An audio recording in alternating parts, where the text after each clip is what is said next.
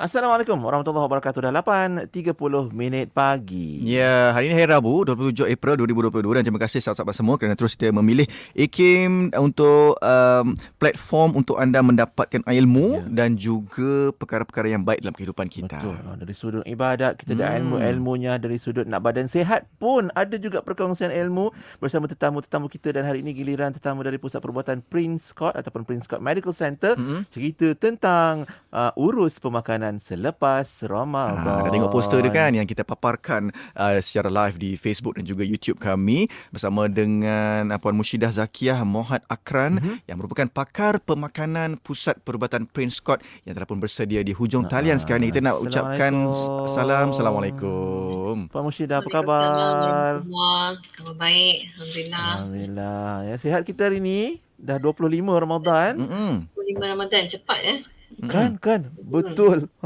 Dan Alhamdulillah kita doakan jugalah sahabat-sahabat kita yang bersama yang mendengar di radio, yang menonton juga di Facebook pun sihat walafiat dan boleh share supaya Ya. ramai dapat manfaat untuk pengurusan pemakanan selepas Ramadan. Ramadan Ah, Alhamdulillah nampaknya ramai sahabat kita dapat kawal betul. diet, dapat Betul. jaga pemakanan kan. Itu yang kita nak bawakan pada hari ini sebab kita punya segmen kesihatan ni setiap hari Rabu. Jadi Rabu depan tu insya-Allah dah berakhir Ramadan. Jadi dah masuk hari raya lah kan. Jadi macam mana Puan Mushidah nak mulakan pada awal ini tentang bagaimana pentingnya untuk kita menguruskan pemakanan kita ni Puan Mushidah. Silakan mukadimah kita.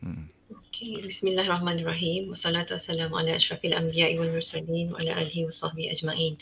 Assalamualaikum kepada pendengar-pendengar radio IKIM FM ya. Terima kasih IKIM FM untuk jemputan ya. Untuk menjawab soalan pertama tu ya. Pengurusan pemakanan sebenarnya adalah satu aspek kehidupan yang sangat penting untuk dititik beratkan ya. Ini kerana pengurusan pemakanan banyak dipengaruhi oleh gaya hidup dan juga pengurusan pemakanan mempengaruhi gaya hidup kita seharian sebenarnya ya. Pengurusan pemakanan yang baik juga boleh menjadi faktor utama dalam pencegahan pelbagai jenis penyakit kronik ya, seperti diabetes, darah tinggi, penyakit jantung dan juga kanser ya.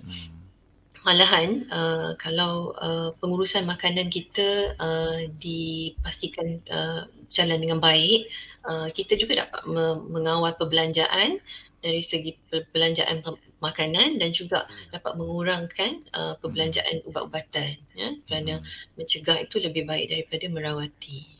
InsyaAllah. Baik, itu antara beberapa kepentingan dan manfaat besar lah ya bila kita menjaga pemakanan, sebab kita pun dah maklum punca banyak penyakit dari perut kita kan, Puan Mushidah kan. Dan macam Puan sebut tadi, poket pun sihat juga kalau kita jaga pemakanan kita dengan baik. Cuma mungkin kalau kita fokus sikit, kita masih berada dalam bulan Ramadan dan secara dalam ilmu atau bidang sains sendiri mengakui bahawa puasa itu banyak sangat manfaatnya. Betul tak Puan kan? Jadi mungkin sebulan kita puasa ni, apa antara manfaat besar yang boleh kita nikmati khususnya sebagai orang Islam? Yep. Puan. Okey, sebenarnya bila kita berpuasa ya, ada banyak kelebihan di situ ya, dari segi faktor kesihatan ya, dan ini kerana badan kita akan bertindak balas secara positif ya, kepada puasa, pada proses puasa.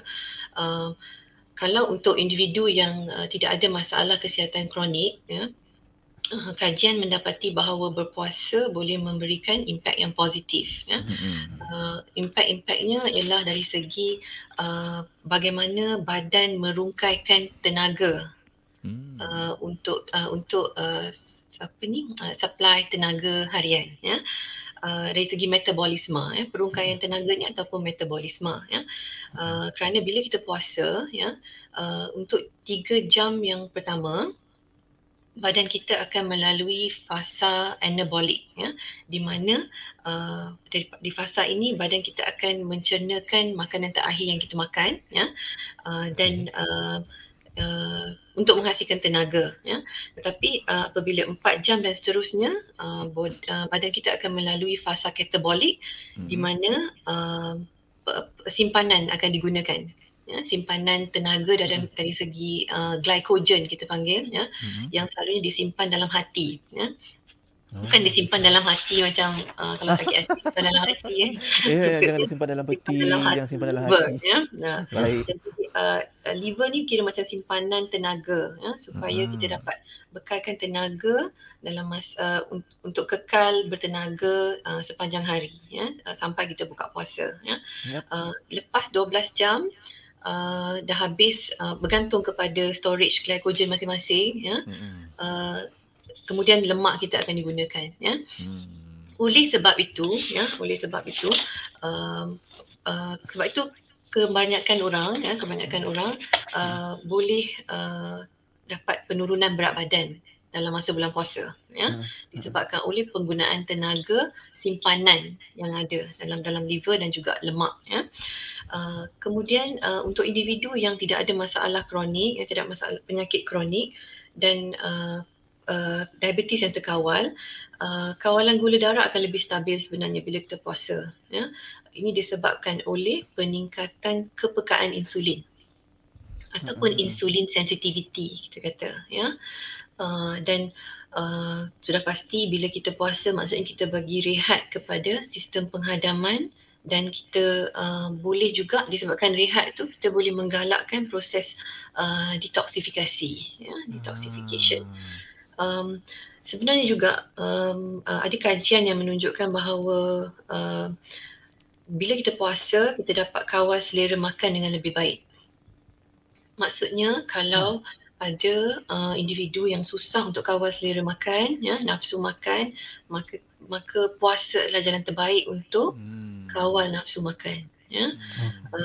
Dan disebabkan oleh penurunan berat badan seperti yang saya nyatakan sebelum ini, kesan baik yang lain seperti tekanan darah tinggi juga boleh dikawal, dan juga pengurangan kolesterol juga boleh berlaku, ya, di bulan puasa. Cuma bila tadi Puan Misda ada sebut tentang kita boleh kawal kita punya selera dan juga nafsu makan kan. Ada kata-kata, yalah orang keliling lah kebanyakan kan, dia kata bila kita puasa ni maknanya perut kita, bukan perut kat luar ni, perut kat dalam ni dah makin mengecut, mengecil. Jadi kita nak bila masukkan makanan tu dia jadi macam kuranglah makan. Betul ke teori ni Puan Misda? Betul, ya, itu memang betul. Sebenarnya bila kita perut kita ni sangat elastik, ya. Maksudnya dia senang berkembang dan dia boleh kecut juga. Jadi disebabkan oleh puasa, saiz perut ataupun stomach pouch tu, kantung perut itu boleh mengecil sedikit, dan itu juga boleh memberikan efek cepat kenyang bila kita buka puasa, ya. Dan sebab itu bila buka puasa tak boleh makan berlebihan, sebab nak bila perut yang mengecil tu akan kembang semula. Ingat ya perkataan kata kunci kita elastik ya perut tu. Jadi jangan sumbat macam-macam. Siang dah puasa dapat kawal selera ataupun kawal nafsu makan. Janganlah malam berbukanya kita berbuka selantaknya. Ada yang kata alah tak apa, perut aku ni macam stokin. Boleh kembang, boleh kecut. Macam stokin takutnya analogi tu. Apapun tadi Puan mungkin ada sebutkan bila kita puasa kita dalam proses merehatkan badan kita, berehat juga dalam pelbagai macam-macam proses sebelum kita puasa kan. Tapi masa puasa ni kita rehat. Cuma macam mana pula, sajalah nak tanya, mungkin pengalaman Puan juga berhadapan dengan klien yang katanya bila puasa rehat dia adalah tidur. So dia tak guna pun tenaga langsung yang sepatutnya dia reserve dekat liver, dekat lemak tadi tu kan. Macam mana pandangan Puan kalau tidur pula jadi rehatnya? Sebenarnya bila kita tidur pun kita menggunakan tenaga actually. Untuk pernafasan, untuk itu yang kita panggil sebagai basal metabolic rate ataupun kadar metabolisme asasi, ya. Tapi of course bila kita puasa tak bermaksud kita perlu tidur sepanjang hari, ya. Kerana sebenarnya kalau ikutkan kita masih boleh lakukan aktiviti harian macam biasa, ya. Dan penggunaan tenaga kalau kita aktif akan jadi lebih baik, ya. Maksudnya tenaga yang digunakan daripada glycogen itu akan habis dengan lebih cepat, dan di situ kita akan cepat menggunakan lemak untuk menghasilkan tenaga. Jadi untuk siapa-siapa yang bermatlamat untuk mengurangkan berat badan, bulan puasa ni kekal aktif memang bagus sebab pembakaran lemak boleh berlaku pada kadar yang lebih maksimal. Menarik. Walaupun tidur, kita guna tenaga, dan bulan puasa ni waktu yang terbaik jugalah. Selain nak gandaan pahala tu kita dapat, kita nak juga dapat urus dan kurus badan. Saya bayangkan apa tahu, Pian sambil tidur sambil jogging. Guna tenaga. Itu ngigau. Ngigau. Apa? Tak ada apa pun. Okey, itu terima kasih Puan Musyidah untuk jawapan sementara. Sebab kita tak nak, kalau boleh, tak naklah puasa ni kita bermalas-malasan. Sedangkan dulu sahabat Rasulullah sallallahu alaihi wasallam berperang dalam puasa. Menahan lapar ni mereka berperang. Jadi bukan biasa-biasa tenaga yang mereka keluarkan, kan. Okey, kejap lagi kita nak sambung pula tentang, hari ni kita cerita tentang macam mana nak urus pemakanan, kan. Apa cara pemakanan yang sepatutnya pada kita makan atau nikmati pada bulan puasa ni. Tapi mungkin kalau ada lagi kelebihan-kelebihan puasa yang Puan Musyidah nak kongsikan. Nak sambung lagi?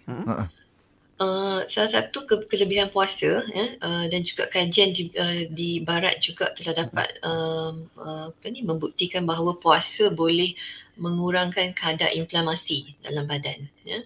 Maksudnya bila inflammation atau inflamasi kurang dalam badan, kebanyakan penyakit kronik boleh kita cegah. Dan juga contohnya sakit-sakit badan, diabetes dan sebagainya, kanser boleh dikurangkan. Jadi siapa-siapa yang selalu ada masalah dari segi immune system juga, kalau amalkan puasa, insya-Allah boleh bantu kuatkan immune system.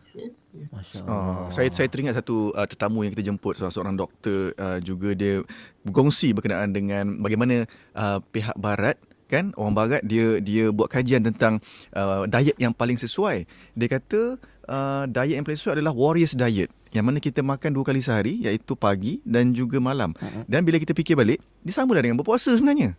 Mungkin nanti ada benarnya, dan apa yang sepatutnya kita makan untuk pastikan betul apa diet kita sepanjang bulan puasa. Nanti kita akan sambung kejap lagi, insya-Allah, ya Puan. Sebab bila cerita tentang selera makan ni bulan puasa, sampel-sampel model-model belakang Puan Musyidah tu pun kita nampak macam makanan betul. Kita boleh jadi trigger, jadi lapar, tapi itu sampel. Bukan, itu plastik. Kan. Itu plastik piramid makanan yang perlu kita ambil. Okey, kejap lagi kita akan sambung. Ada termasuklah juga bagaimana kita boleh uruskan pemakanan kita pada musim perayaan, terutamanya Hari Raya Aidilfitri yang akan kita sambut minggu depan, insya-Allah. Sahabat-sahabat pun boleh kongsikan, agaknya dalam bulan puasa ni, sepanjang puasa kita dah 25 hari ni lebih kurang, apa perkara yang paling susah nak ditinggalkan sewaktu kita berpuasa, ataupun makanan yang susah benar nak tinggalkan, kan? Kongsi bersama kami di Facebook dan juga YouTube kami yang diadakan secara live, dan kita akan kembali selepas ini hanya di Warna Pagi Radio IKIM. Inspirasi Inforia Islami. Astaghfirullah wa kana Allahu ghafurar rahima. أستغفر الله وكان الله غفورا رحيما أستغفر الله وكان الله غفورا رحيما أستغفر الله وكان الله غفورا رحيما أستغفر الله وكان الله غفورا رحيما. Mulakan pagi anda dengan Warna Pagi IKIM bersama Pian dan Luqman. Ya, mari mulakan perkara yang baik-baik dalam kehidupan anda, terutamanya mendengarkan Warna Pagi, kerana kami ada banyak perkongsian menarik, dan hari ini kita bawakan kepada anda dalam pusingan kedua sekarang ini, Kesihatan, urus pemakanan selepas Ramadan. Dan Puan Musyidah Zakiah Muhadakran, pakar pemakanan Pusat Perubatan Prince Court bersama kita. Terima kasih Prince Court Medical Center. Dan kita sambung Puan Musyidah tentang nak makan apa.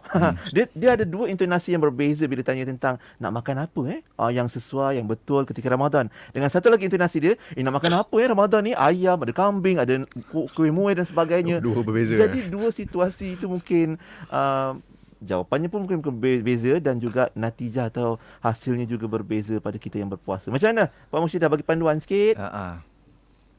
Okey. InsyaAllah. Cara pemakanan yang betul pada bulan Ramadan ni sebenarnya setiap tahun banyak orang akan ulas berkenaan ni ya, tapi banyak juga sebenarnya orang yang masih tak follow ya. Tapi yang paling penting bila berpuasa ni sahur tu paling penting ya. Sahur paling penting dan pengambilan sahur yang sihat tu juga paling penting. Maksudnya pemilihan makanan yang tinggi protein ya, yang mempunyai karbohidrat kompleks yang dari kategori berbijirin penuh ataupun whole grain ya, dan juga sepatutnya makanan yang kurang berminyak atau berlemak. Ya, contohnya mungkin sebagai contoh kalau ingin ambil nasi, mungkin nasi sedikit nasi ya, segenggam mungkin ya, segenggam ataupun lebih kurang 1 cawan. Kemudian dengan ayam ataupun ikan ataupun telur yang tidak dimasak dengan minyak yang banyak. Contohnya mungkin ikan panggang ya. Dan juga perlu ada sayur kerana serat yang banyak ni boleh membantu untuk melambatkan proses pencernaan. Jadi kita akan rasa kenyang dengan lebih lama ya, supaya tak cepat lapar lah ya. Kemudian bila berbuka ya, of course kalau kita ikut sunnah buka dengan buah kurma ya, kemudian perlu minum air yang cukup ya, dan mulakan makanan, dan waktu berbuka tu digalakkan makan sedikit saja, jangan makan banyak ya. Kalau nak dapat gambaran sebanyak mana kita boleh makan, rujuk kepada pinggan sihat Malaysia ya. Cik Sufian Suku-suku dengan Cik separuh, Luqman pernah dengar pinggan sihat Malaysia? Suku-suku separuh. Suku-suku separuh. Suku-suku separuh, betul. Jadi yang suku tu sebenarnya bukan yang separuh tu bukan nasi ya, yang separuh tu sepatutnya yang separuh tu sepatutnya sayur-sayuran. Sayur dan buah ya. Kemudian suku tu adalah nasi ataupun karbohidrat ya. Tapi kebanyakan kita memang makan nasi lah ya. Tapi karbohidrat boleh juga dari segi noodles ataupun mie ya, dari segi ubi-ubi ataupun sayur-sayuran yang berkanji ya. Biasanya kita orang Malaysia ni kalau makan sayur, dia rasa sayur ubi tu sayur ya. Tak salah, dari kategori kulinerinya memang dia sayur, tapi dari segi kategori nutrisi dia ya, dia sebenarnya dikategorikan sebagai kategori adik-beradik nasi ya. Jadi ada kategori-kategori tu lah. dia kalau maksudnya yang dia tak sepatutnya duduk di bahagian yang separuh pinggan tu. Dia sepatutnya duduk di bahagian suku tu pinggan. Yang silap tu kan selalu. Okay. Kemudian lagi yang suku tu adalah protein. Ya, protein sebagai contoh ikan, ayam, daging, telur, tauhu ataupun sumber-sumber protein dari segi tumbuh-tumbuhan. Ya.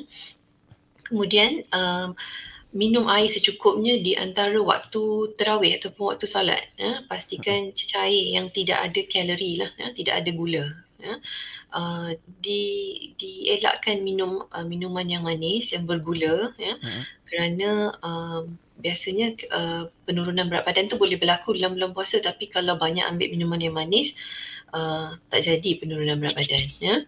Dan kita akan boleh rasa letih kalau ambil gula yang berlebihan sebenarnya ya. Kemudian more, okey, perlu more atau tidak?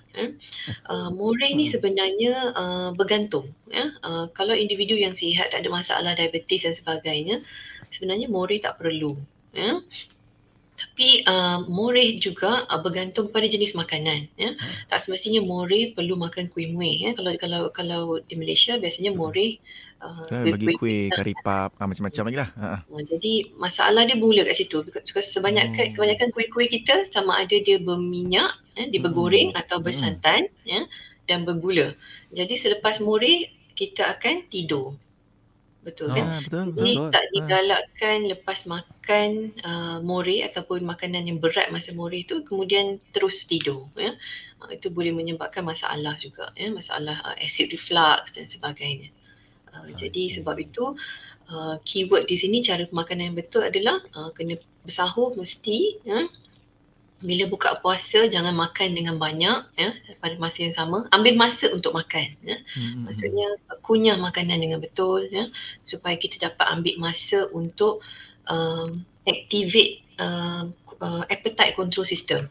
Ya, bila okey. kita makan, kalau ikut sunnahnya kena kunyah 44 kali. 44 kali. Ya. Begitulah Jadi lebih kurang kan. tapi kalau ikut dari segi saintifiknya 20 kali ya. Maksudnya keyword dia Dah cukup. perlu kunyah dengan Perlu kunyah betul lah. ya. Bila kita ambil masa untuk kunyah dengan betul, kita akan because ada 15 hingga 20 minit contohnya untuk habiskan makanan. Jadi kita akan activate otak kita untuk mengatakan yang kita dah kenyang.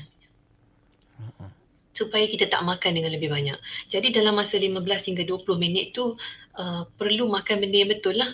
Ya, dalam masa 15 hingga 20 minit kita boleh makan 3 pinggan nasi ataupun 1 pinggan sihat yang banyak sayur. Ya. Sebab itu perlu makan sayur yang banyak sebab sayur ni bila kita nak makan kita kena kunyah betul-betul. Ya. Tidak ada pilihan, tak boleh telan terus. Ya. Dan Itu ular kan? Apa? ya. Jadi sebab tu sayur pun jangan masak overcook. Terlalu lama Bukan lah ambil overcook. masak.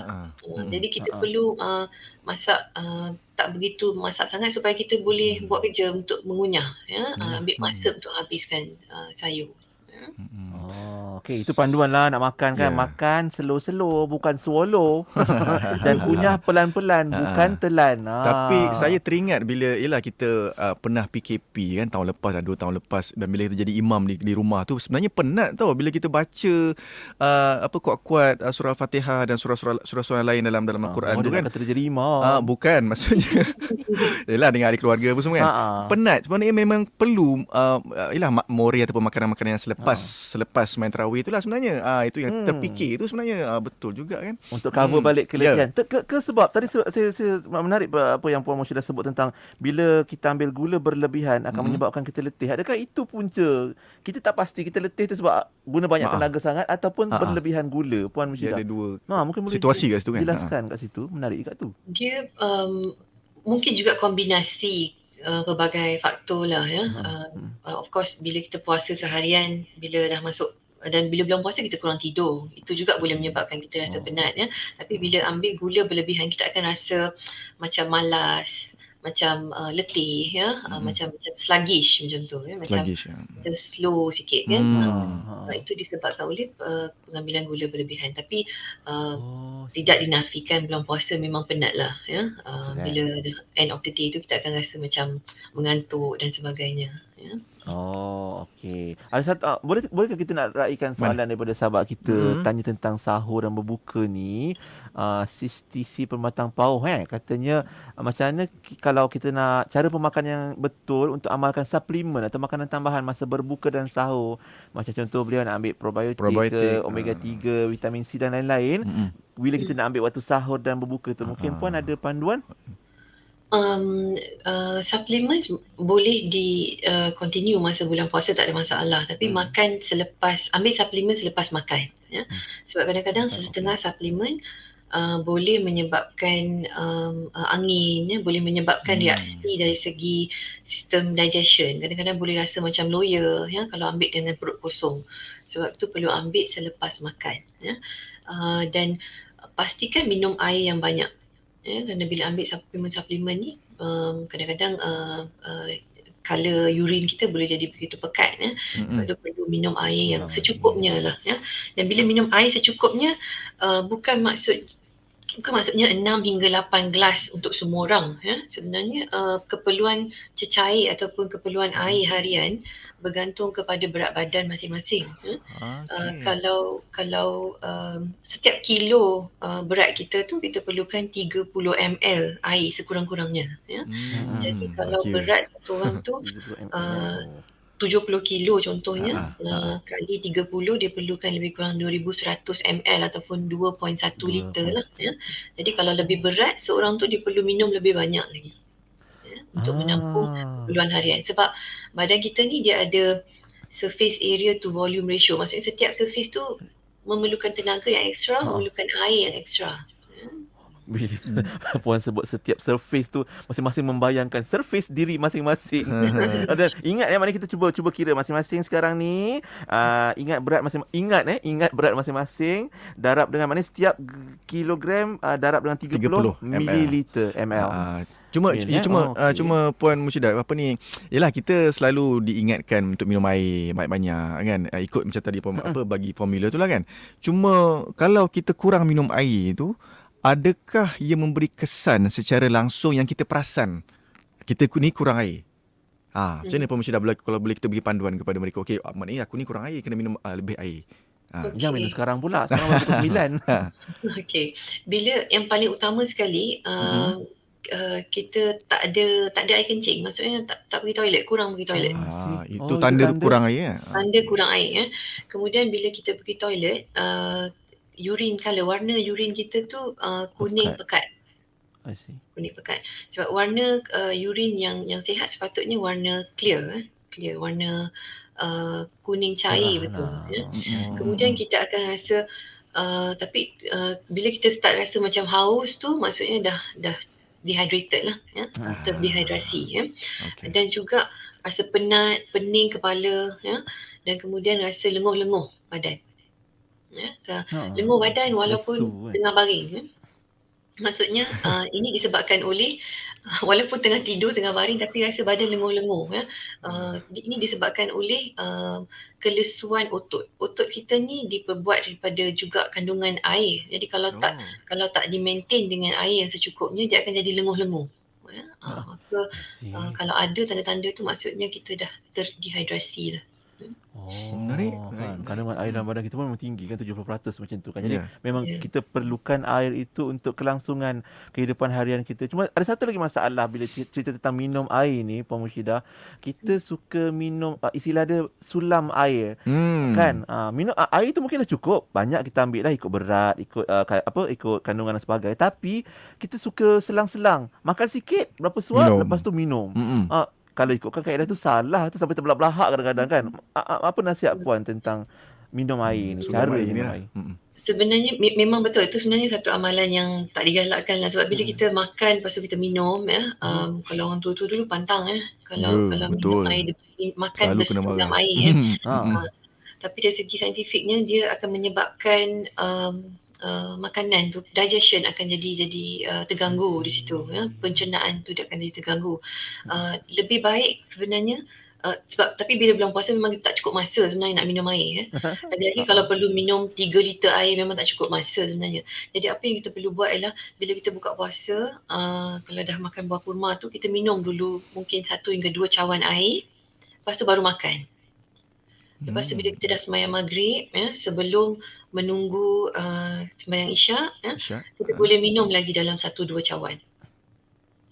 Kemudian di antara setiap rakaat tu kan, solat tarawih 2 rakaat, setiap habis 2 rakaat tu mungkin minum 1 cawan macam tu. Jadi bila kita minum berkala, kita tak akan dapat flushing effect. Macam flushing effect ni macam walaupun kita dah berhenti minum, tapi kita masih pergi ke toilet lagi. Bila kita minum berkala macam tu, satu, kita tak ada kurangkan risiko untuk reflux sebab kita minum baru lepas makan, minum banyak-banyak. Lepas tu bila kita sujud, rukuk, kandungan makanan tu semuanya keluar balik. Jadi perlu minum sikit-sikit. Jangan sekali minum 1 liter contohnya, maksudnya sedikit-sedikit. Dan sambung semula bila bersahur. Sebab tu kena bangun bersahur untuk catch up dengan keperluan minum air ni. Kadang-kadang masa tak cukup nak makan ataupun nak minum, dahulukan untuk minum supaya hydration tu bagus. Yang membantu supaya mengelakkan dehidrasi lah kan. Bagi cukup air tu, yang penting jangan disulam-sulamkan. Nanti time terawih kan macam-macam keluar. Sendawa orang sebelah yang dapat bau dan bunyinya. Itulah, batal lah solat tu kan. Macam kalau termuntah ke apa. Okey, ni macam sahabat kita ni makan sulam air pantang mak abah saya ni Ustaz Abu Bakar ni berkongsi. Memang betul pun kan. Kadang-kadang bila kita masih kecil-kecil tu lah selalu kena marah. Jangan makan sambil bersulamkan air. Dan Busman Majalis pun kongsikan, saya waktu buka cuma minum 2 gelas air sejuk dan air kopi. Maknanya ada kafein kat situ. Itu je katanya. Waktu sahur pun macam tu juga lebih kurang. Apa pandangan Puan? Cukup ke tidak lagu macam ni? Ini bergantung balik kepada berat badan tadi. Ya. Disebabkan setengah orang kalau dia berat dia dalam 50 kilo contohnya, dia hanya perlukan 1.5 liter, 1.5 liter. Ya. Jadi satu cawan lebih kurang 250. So maksudnya 6 cawan tu dah lebih kurang cukup. Ya. Cuma bila kita minum kopi, kita kena minum lebih lagi air sebab kopi ni dia boleh menyebabkan efek diuretics. Maksudnya kita boleh buang air lebih banyak daripada badan kita. Bila kita minum kafe, ya. Jadi kita perlu minum ekstra lagi, ya. Maksudnya kalau kita anggarkan secara asasnya 30 ml setiap kg, tapi kalau minum kopi kena minum lebih sikit, mungkin 35 ml setiap kg macam tu. Okey, Air ni kosong lah betul kan Lepas kita sulam baliklah dengan air kosong. Okey, macam sahabat kita ni kata macam mana kalau kita makan timun untuk elakkan dehidrasi, sebab bila kita fahamlah, sefahaman saya lah kan, timun ni ada simpan air dalam tu kan. Termasuklah macam biji basil ke chia seed kan yang dikatakan mampu menakung air dalam badan kita. Bagaimana pendapat puan? Okey, setengah jenis makanan, of course air ni bukan hanya kita dapat daripada jenis cecair, juga daripada jenis-jenis makanan-makanan, ya. Contohnya buah-buahan, sayur-sayuran yang ada kandungan air, ya. Tapi sebenarnya timun contohnya adalah salah satu contoh makanan yang boleh memberikan kita air. Tapi daripada segi pengambilan basil tu, biji selasih, chia seeds dan sebagainya, sebenarnya ada pendapat menyatakan itu sebenarnya boleh menyebabkan air dibuang lagi daripada badan, sebab chia seed ni adalah sejenis fiber yang boleh expel air. Jadi kalau kita ambil terlalu banyak sangat pun dia boleh menyebabkan air tu di-expel daripada badan. Tapi yang penting dia, keyword dia sebenarnya ambil air daripada sumber cecair secara cukup. Sumber sebab cecair. bila kita makan basil ataupun chia seed dan sebagainya, sebenarnya dia adalah tinggi fiber. Pernah minum tak air yang ada basil? Pernah. Dia sebenarnya menyebabkan kita kenyang kan? Betul? Lama sikit. Kenyang, tapi bila kita kenyang lama sangat, ya, kita tak boleh nak minum air lagi banyak. Itu efek dia lah. Dan tak boleh nak minum lebih banyak air. Jadi yang paling penting, basic dia adalah untuk pastikan pengambilan cecair tu cukup mengikut berat badan dulu, ya. Yang lain-lain tu bagus untuk mengekalkan hydration tu lah. Kalau tak cukup air, kalau kita makan benda-benda yang canggih-canggih yang lain-lain tu, masih tak boleh membantu lah. Maknanya kena cari sumber air, sumber cecair yang namanya air lah kan. Okey. Sebelum kita berehat untuk persiapan kedua ni, ada satu lagi soalan, poin yang kelima ataupun soalan yang kelima tentang macam mana kalau kita ada orang dia kata besok aku nak kerja kuat ni, jadi pagi ni sahur kena makan banyak-banyak sebab memerlukan tenaga yang banyak. Macam mana kita nak seimbangkan puan dari sudut apa yang kita makan dengan aktiviti harian kita dengan penggunaan tenaga di waktu berpuasa tu? Okey, memang ada setengah orang yang memang bulan puasa business as usual. Maksudnya kalau dia kerja construction, kalau dia kerja berat, ya, atlet contohnya, ya, yang memang memerlukan tenaga yang banyak, untuk grup ini adalah grup special, ya. Saya kategorikan ini adalah grup special kerana grup orang aktif ni kurang kat Malaysia, ya. Tapi kalau untuk macam itu, dia perlu tengok semula keperluan kalori harian dia dan makan bersahur tu ikut keperluan kalori harian. Contohnya kalori harian rata-rata secara purata, ya, untuk orang yang tidak aktif adalah lebih kurang 1,500 hingga 2,000. Jadi kalau ikut 2,000, kalau kita nak bahagi kepada dalam let's take 1,500 lah, 1,500, ya. Kalau kita nak bahagi kepada 2 atau 3 kali makan, maksudnya satu kali makan lebih kurang 500 kalori. Ya. Jadi perancangan makanan tu perlu lebih kurang dalam 500 kalori. Tapi kalau untuk orang yang bekerja lebih berat, ya, mungkin keperluan harian dia lebih sikit, mungkin 2,500 kalori seharian atau 3,000, ya. Jadi untuk orang yang macam ni, dia perlu makan sedikit banyak masa bersahur tu, untuk pastikan banyak mana, ya, sebab ini adalah sangat spesifik, ya. Perlu dapatkan nasihat lah daripada dietitian, ya, mana-mana dietitian, sebab dia sangat-sangat individualized, ya. Orang yang kena makan lebih, banyak mana lebih tu, dan dari segi sumber apa, ya. Tak boleh lah kalau nak makan kalori lebih, maksudnya mungkin dia pergi makan fast food juga boleh bagi kalori yang lebih, ya. Tapi dia perlu daripada sumber yang sihat. Contohnya mungkin makan nasi tapi bukan nasi suku-suku separuh, maksudnya lebih sikit nasi daripada yang suku, ya. Kemudian protein lebih daripada suku supaya dia dapat sumber tenaga daripada sumber yang betul, bukan sumber tenaga daripada lemak semata-mata contohnya. Menarik tu. Terbaik. Itu pun kena ada ilmu juga nak Betul. merancang pemakanan. Itu pun satu kata kunci juga untuk pusingan kali ni, perancangan makanan. Dan kita akan berehat kejap, dan selepas ini raya. kita nak tersentuh pasal raya pula lah. Raya pertama, sebab orang kata akan binge eating untuk raya pertama tu, lepas tu ada open house dan macam-macam lagi. Maklum sajalah dah boleh beraya lepas 2 tahun ni kan. Semua tak sabar nak meraihkan hari perayaan ini. Jadi, apa yang terjadi nanti kita kongsikan. Puan Musyidah, kita berehat sekejap, dan sahabat-sahabat sekalian jangan ke mana-mana. Kita akan sambung untuk pusingan ketiga segmen Kesihatan kita hari ini bersama Prince Court Medical Center. Berehat kejap, kembali selepas ini Warna Pagi Radio IKIM. Inspirasi Inforia Islami. Subhanallah walhamdulillah wa la ilaha illallah wallahu akbar wa la hawla wa la quwwata illa billah. Subhanallah walhamdulillah wa la ilaha illallah wallahu akbar wa la hawla wa la quwwata illa billah. Allah. Teruskan pagi anda di Warna Pagi IKIM bersama Pian dan Lokman. Alhamdulillah, kembali bersama Dok dan Pian di Warna Pagi untuk segmen Kesihatan bersama Puan Musyidah Zakiah Muhammad Akran, pakar pemakanan Pusat Perubatan Prince Court. 2 pusingan awal tadi kita dah cakap tentang Ramadan, walaupun tinggal 5 hari, tapi kita perlu tahulah untuk kita punya perancangan pemakanan kan dalam bulan Ramadan ataupun puasa 6 nanti ke. Cuma bulan Syawal nanti kita akan sambut minggu depan insya-Allah. Jadi kita nak tanya untuk pusingan ketiga ni lah berkenaan dengan pemakanan yang sihat semasa bulan Raya ataupun Syawal. Akan berlakukah kejutan-kejutan, terkejut perut bila raya tu? Macam mana agaknya situasi tu, Puan Musyidah?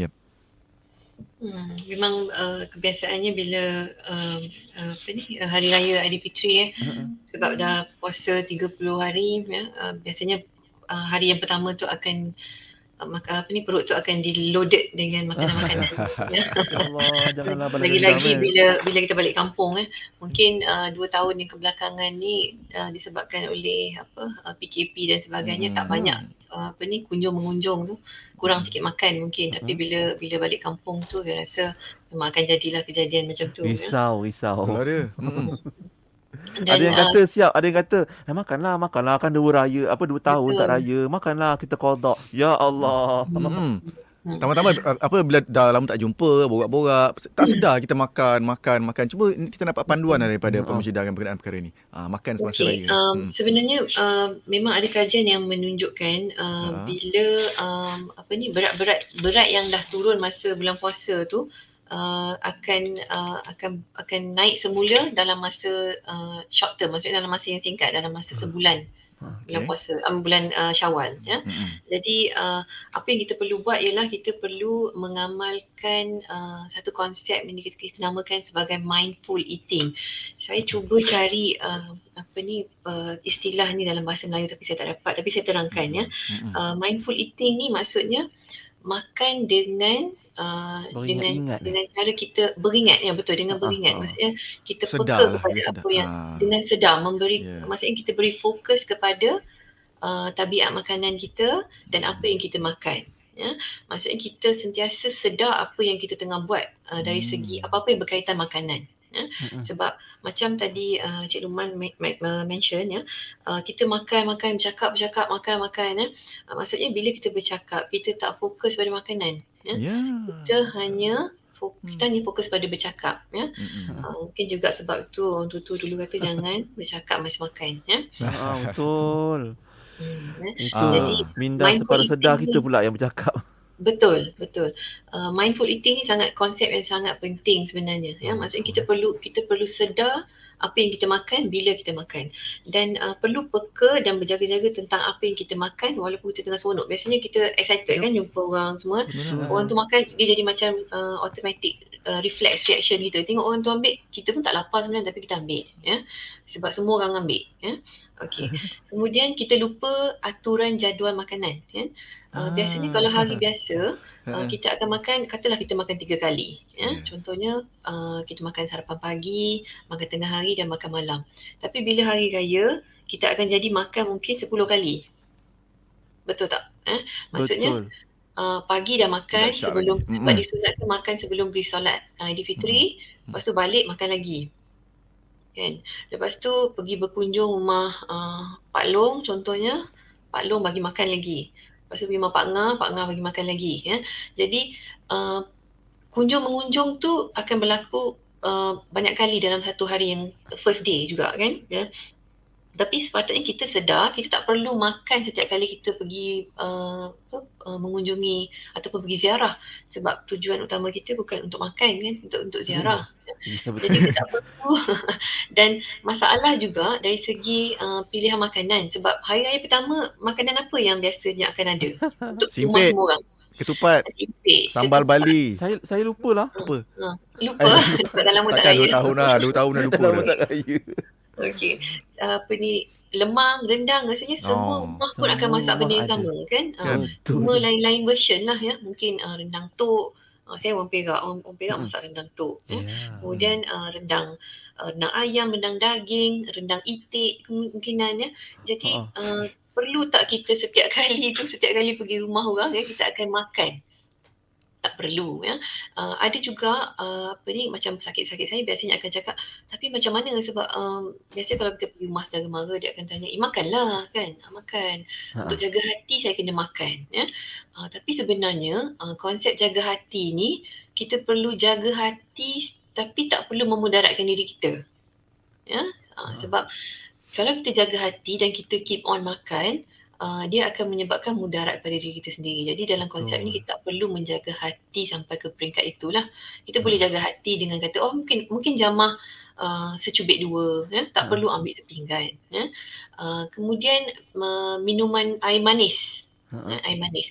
Rasanya kalau budaya orang Malaysia lah ya, kalau kita serve air kosong, akan dianggap macam tuan rumah kedekut. Betul. Ya, tapi saya ingin menyerulah, adakan option air kosong. Maksudnya jangan air manis saja, sebab masyarakat kita sekarang sangat terbuka ya.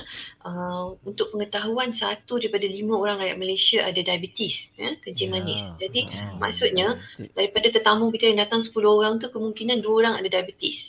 Jadi kita perlu ada pilihan yang lebih sihat untuk orang-orang tetamu kita ni semua ya.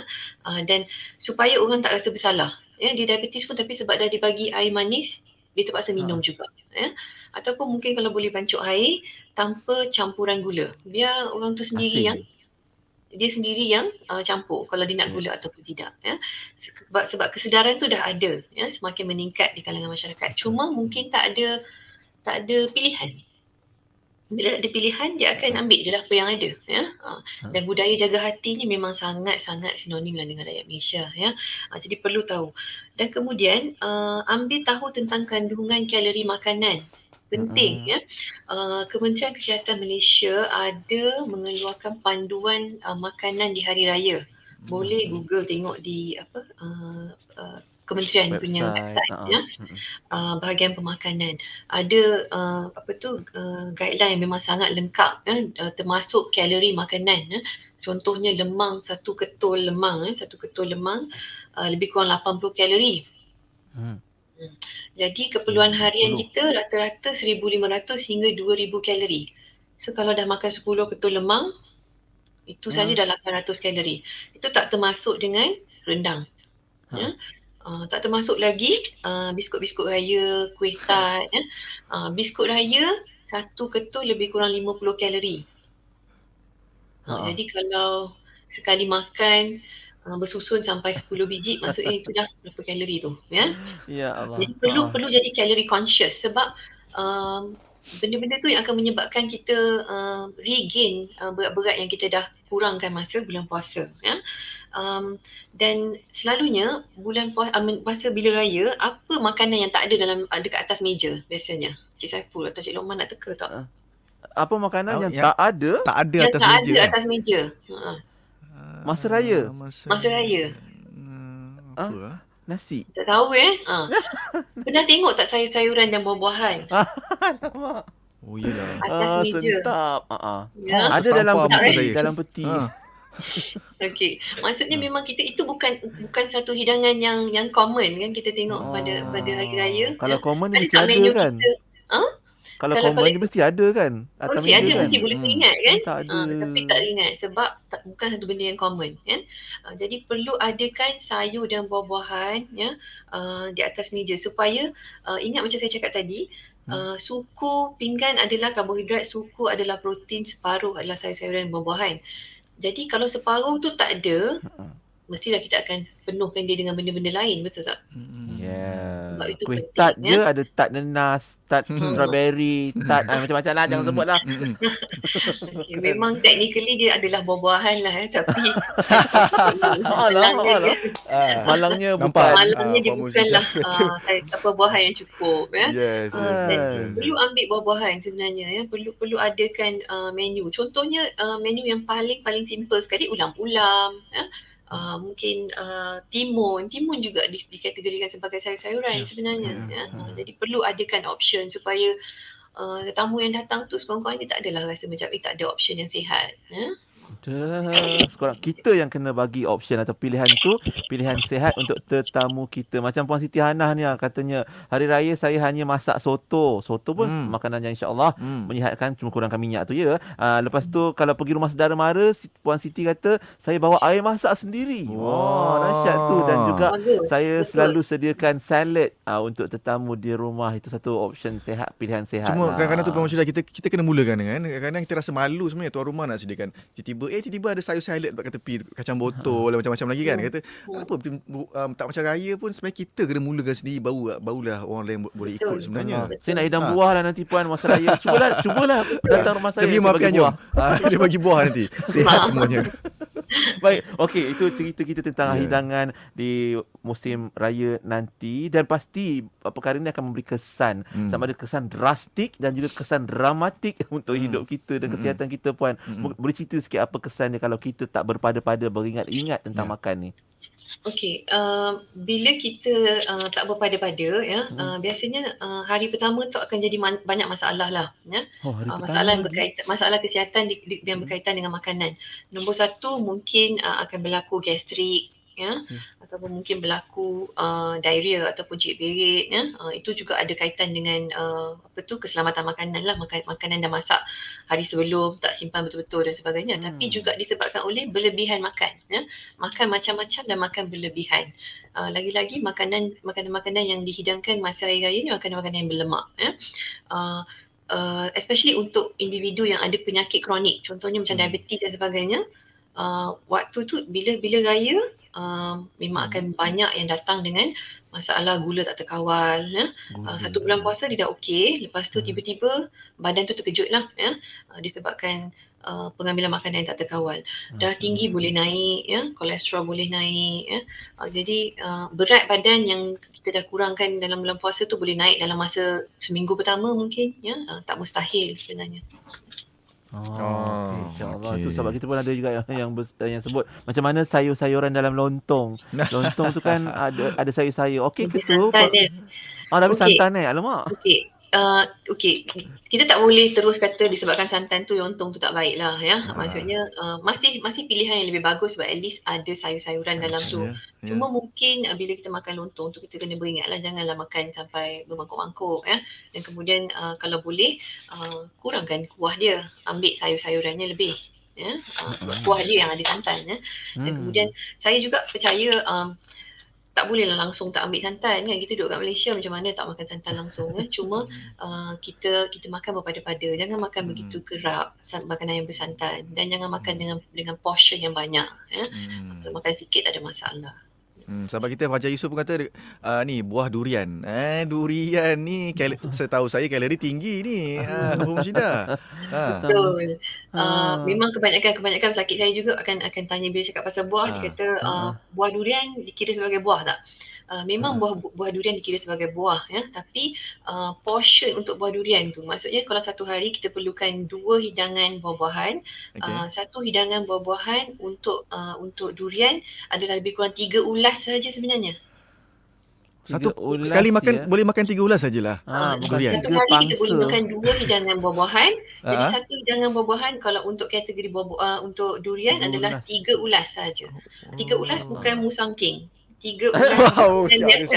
dia bukan musang king. Saya baru nak sebut Aduh. pasal saya dengar baru ni ada orang buat kuih tat musang king. Macam mana tu? Itulah macam-macam kan. Bukan musang king itu kena dengar yang Lain, penting. kalau musang king lain pula dia punya. Dia punya Sebab kalori musang dia. king saiz dia besar kan. Jadi satu ulas dah faham. memadai. Ya. Baik Puan, kami taat insya-Allah. Baik, itu pun di ujung ni. Ya, Sampai ke ujung segmen kita hari ni, dan sebagai menguatkan tajuk kita hari ni, urus pemakanan selepas Ramadan dan sepanjang Ramadan juga pastinya. Apa nasihat penting yang kita nak bawa pulang sebagai bekalan? Betul. Puan, silakan. Yang paling penting sekali sebenarnya untuk kebanyakan orang bulan Ramadan ni adalah satu kickstart, adalah satu titik tolak untuk permulaan daripada segi perubahan gaya hidup. Ramai sangat pesakit saya yang cakap macam tu ya. Jadi bila kita dah mulakan sesuatu yang baik, tabiat makanan yang baik pada bulan puasa ni, kita perlu teruskan ya. Bila waktu musim raya nanti, pastikan jangan makan berlebihan, jangan rosakkan apa yang kita dah mulakan pada bulan puasa ya. Dan kemudian kalau rasa susah untuk kawal makanan, mulakan puasa sunat, puasa 6 tu dengan cepat. Ya, sebab bila berpuasa ataupun puasa sunat berkala boleh bantu untuk kurangkan perasaan ataupun selera makan yang membuat-buat tu. Ya, jadi nasihat saya kalau rasa susah nak kawal sendiri, puasa. Masya-Allah. Terbaik. Walaupun ada yang Tepat kata sekali. perkataan kickstart tadi pun hujung dia ada tat juga. So jangan mudah Allahu trigger, jangan Akbar. craving sangat. Tapi yang penting dalam riwayat sebutkan sumu tasihu, bila kita berpuasa ni akan menyihatkan badan. Banyak sangat hikmah, besar sangat hikmah puasa, termasuk apa yang Puan Musyidah dah kongsikan hari ini. Terima kasih banyak Puan Musyidah Zakia. Apakah pemakanan Pusat Perubatan Prince Court. Tajuk kita hari ini urus pemakanan selepas Ramadan. Mudah-mudahan dengan apa nak kata? Perkongsian ni Bukan dimanfaatkan. Wajah Puan Musyidah ni macam garang sebenarnya, tapi sebenarnya dia lembut. Dia lembut bila nak menyampaikan sesuatu tentang, especially tentang makanan ni lah. Dan kita ucap terima kasih banyaklah kepada Puan Musyidah. Mungkin ada ucapan in Terima kasih advance harap untuk raya bermanfaat. kita, kalau nak sampaikan, kalau ada ucapan raya kita, boleh kita bagi peluang. Selamat Hari Raya, Eid Mubarak kepada semua pendengar IKIM FM ya. Semoga raya kali ni kita boleh sambung silaturahim sama kita. InsyaAllah. Bukan balas dendam kan. Yang penting kita jaga juga pemakanan dan kesihatan. Terima kasih. Terima kasih banyak. Puan, terima kasih Prince Court Medical Center. Jumpa lagi. Assalamualaikum. Waalaikumsalam.